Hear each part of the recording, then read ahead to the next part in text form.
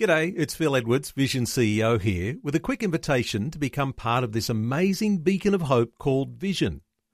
Together we can put our love into action to help people of all kinds build or rebuild their lives on the truth of God. Please consider the part you can play during our upcoming Visionathon appeal, remembering that it's your support that makes Vision possible, including this podcast. Life, culture and current events from a biblical perspective. 2020 with Neil Johnson on Vision. This is Andrew McLennan with our regular contributor Ron Ross with all the breaking news out of Israel and the Middle East. Ron, welcome. Thank you, Andrew.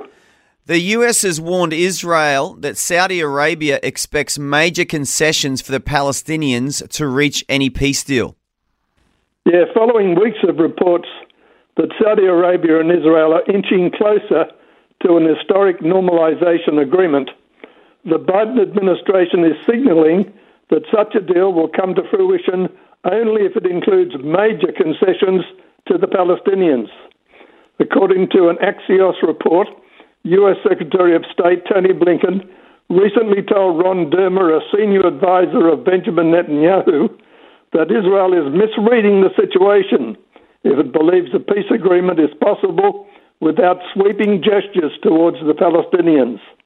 Saudi Arabia has long maintained that it would not agree to normalize relations with Israel unless it agrees to the establishment of an independent Palestinian state. Blinken reportedly said in the meeting with Dermer that Saudi Arabia will need to show the Arab and Muslim world that it got significant deliverables from Israel regarding the Palestinians. The Axios report comes weeks after Prime Minister Netanyahu announced plans for a high-speed rail that would link the Gulf Kingdom and the Jewish state, although that proclamation was not yet confirmed by Saudi officials. And defiant Prime Minister Netanyahu has dismissed recent war threats from Hamas. Yeah, the Israeli Prime Minister dismissed threats of war from a senior Hamas terror commander in remarks at the beginning of the weekly cabinet meeting. Saleh Aruri, who commands Hamas terror cells in Judea and Samaria, threatened war if Israel began launching targeted assassinations of Hamas leaders in Gaza or Lebanon. The leaders of the occupation government, with their extreme policy, will cause an all-out war in the region, Aruri told the pro-Hezbollah newspaper Al Mayadin in an interview. He went on to say some in the cabinet are considering actions such as taking control of Al-Aqsa Mosque and dividing it along with assassinations, knowing that this would lead to a regional war. In response, Netanyahu said, "I also heard the arrogant words of senior Hamas official Aruri from his hiding place in Lebanon. He knows very well why he and his friends are hiding. Hamas and other branches of Iran understand very well that we will fight with all means against their attempts to create terrorism against us in Judea and Samaria and Gaza and anywhere else."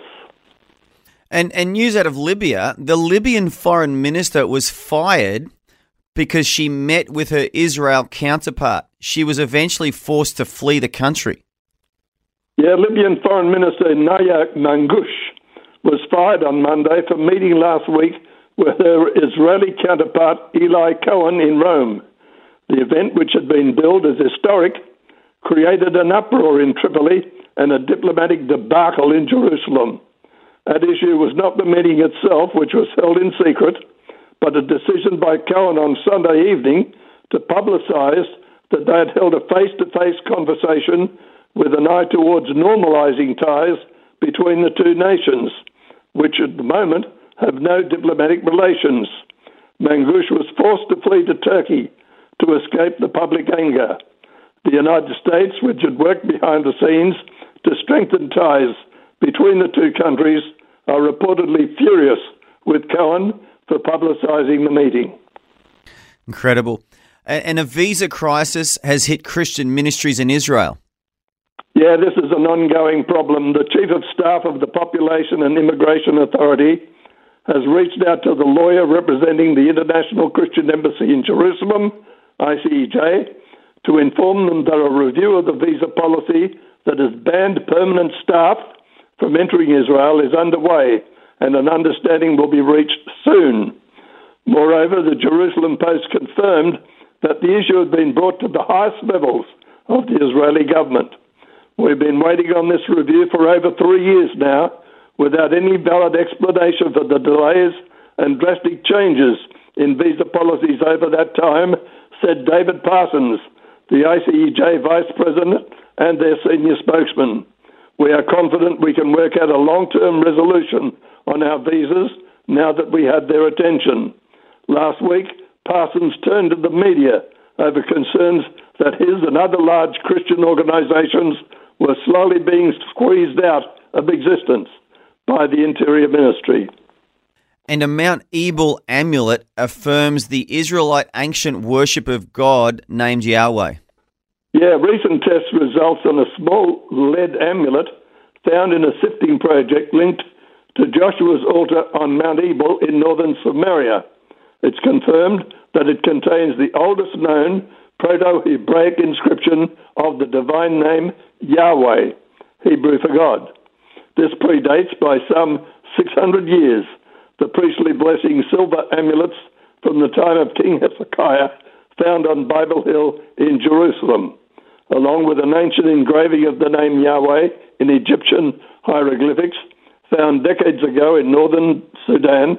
The lead pendant provides further evidence that Israelite worship of this creator God has been around for a long time, as the Bible told us. Well, Ron, thank you again for your updates, and we pray again for peace in Israel and Jerusalem, her capital. Thank you very much, Andrew.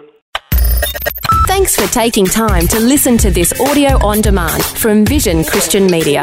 To find out more about us, go to vision.org.au.